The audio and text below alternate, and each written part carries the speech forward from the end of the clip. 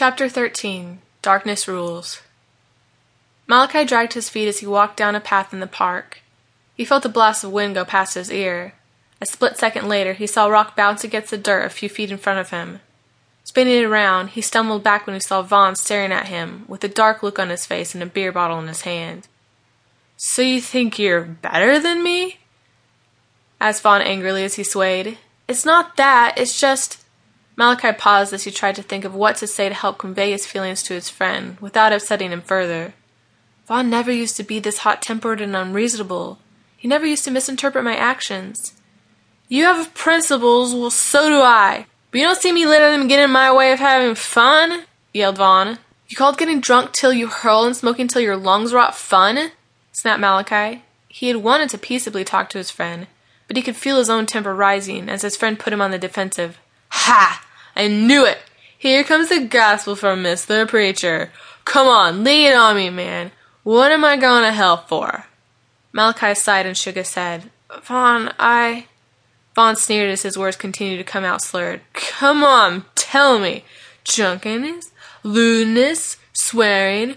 Or maybe just 'cause I'm a handsome son of a—" "Vaughn!" interrupted Malachi. He rubbed his eyes in disbelief as a black aura started to form around his friend. "Come on, tell me, Christ, what is this sinner done now?" Malachi stared, unable to move as a dark shape started floating around Vaughn. "What's going on?" The dark shape became the dark angel Mateo, who hovered above Vaughn with an evil smile. "What? Can't stand to look at me anymore? Am I making you sick?" yelled Vaughn, as he threw the beer bottle off the ground so that it shattered. What is going on?" asked Malachi, as he suddenly found it hard to breathe. Vaughn glared. "What do you think is going on here? Ah!" The darkness around Vaughn started pulsing, slowly moving down his body, covering him so that he started to look like a shadow. "Quick, Malachi!" Malachi turned and saw Patrick standing beside him. "What? Where did you come from?" "Your friend is letting the darkness into him. You have to stop it." The red-haired man's words sounded urgent as the darkness seeped into Vaughn's skin. "What can I do?" asked Malachi anxiously. Patrick looked at him squarely. "Help me." Malachi looked over at Vaughn, who had fallen on his knees and was writhing in pain. Several dark shapes came out of the ground and formed into other angels of darkness, with swords in their hands. He turned back and met Patrick's eyes as he asked in a pleading voice, "But how?" Patrick put his hand on the boy's shoulder. At first, all Malachi could feel was the pressure of the man's hand on his shoulder. Then a warmth seeped from the hand through his body, and with it a sense of calm. "Trust in the One and He will sustain you," replied Patrick soothingly. "The One?" asked Malachi, confused. "He'll help you defeat the darkness, Malachi. You just have to have faith." "But how do I do that?" Malachi felt the worry start to come back, as more dark shapes began to form into demons around them. "There are too many!" cried Malachi in distress, as he felt himself begin to be overwhelmed in a wave of doubt. "With Him all things are possible," replied Patrick confidently. "I want to believe, but I—" Malachi put his hands over his face, as if covering his eyes would make the whole scene go away. "Faith the size of a mustard seed can move mountains, Malachi," replied Patrick sagely. "Yeah, faith," Malachi repeated thoughtfully.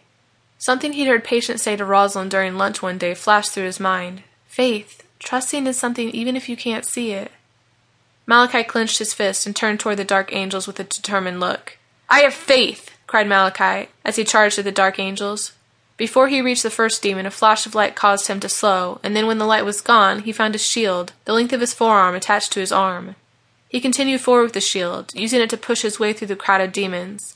As he pushed against the demons with the shield, he heard them cry out in pain, as a sizzling sound issued from them, as if the shield was burning them on contact, like vampires in the sun.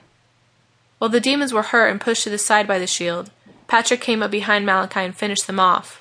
Malachi and Patrick continued to shield bash and fight through the crowd of dark angels as they slowly made their way to Vaughn. The shield seemed to get bigger as Malachi felt more confidence with each demon knocked out of his way. By the time he got to a point where he could see Vaughn through the swarm, the shield had doubled in size. Through the thong, he was able to see Mateo, who was still floating above Vaughn with a dark grin. "Too late," called the demonic warrior. "He's mine." Malachi ran toward Vaughn once he had pushed the last demon in his path. His friend was encased in a shell of blackness, through which he could barely see him. He reached out toward the orb and watched in horror as it dissipated in a cloud of smoke and black feathers. Vaughn was gone. "Vaughn! Vaughn!" yelled Malachi as he fell to his knees. "No, Vaughn! It's too late, I failed." Malachi slammed his fist down on the ground as he cried over and over to himself, I failed! I failed! A demon tried to take advantage of Malachi's weakened state, but Patrick finished him off, and he broke apart in a puff of black feathers and specks of coal-like dust. The angel of light walked over to the fallen boy and placed his hand on his shoulder. It's never too late. He never gives up, and neither shall we. Malachi looked up at Patrick. His eyes had a faraway look to them, and there was an expression of almost complete despair on his face. He looked down again as he replied weakly, Yeah, but there was no hope in his words.